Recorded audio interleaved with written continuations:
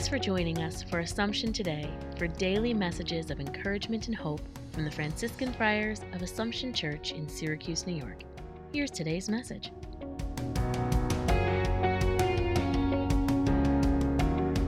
A thought for Sunday, May the 24th. The gospel passage for today is filled with things which give us hope. Jesus is no longer in the world, but he prepares and prays for us who still are. He does so because we are his. He does so because we belong to the Father. He does so because he loves us. Any one of these ideas fills us with confidence, especially in difficult times like we are living.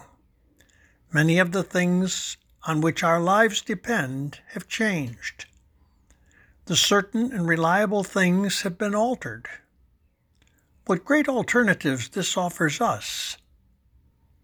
Lord, grant me the spirit of understanding to enlighten my mind with the gift of your divine truth. Thanks for joining us today. Connect with us online at AssumptionSYR.org.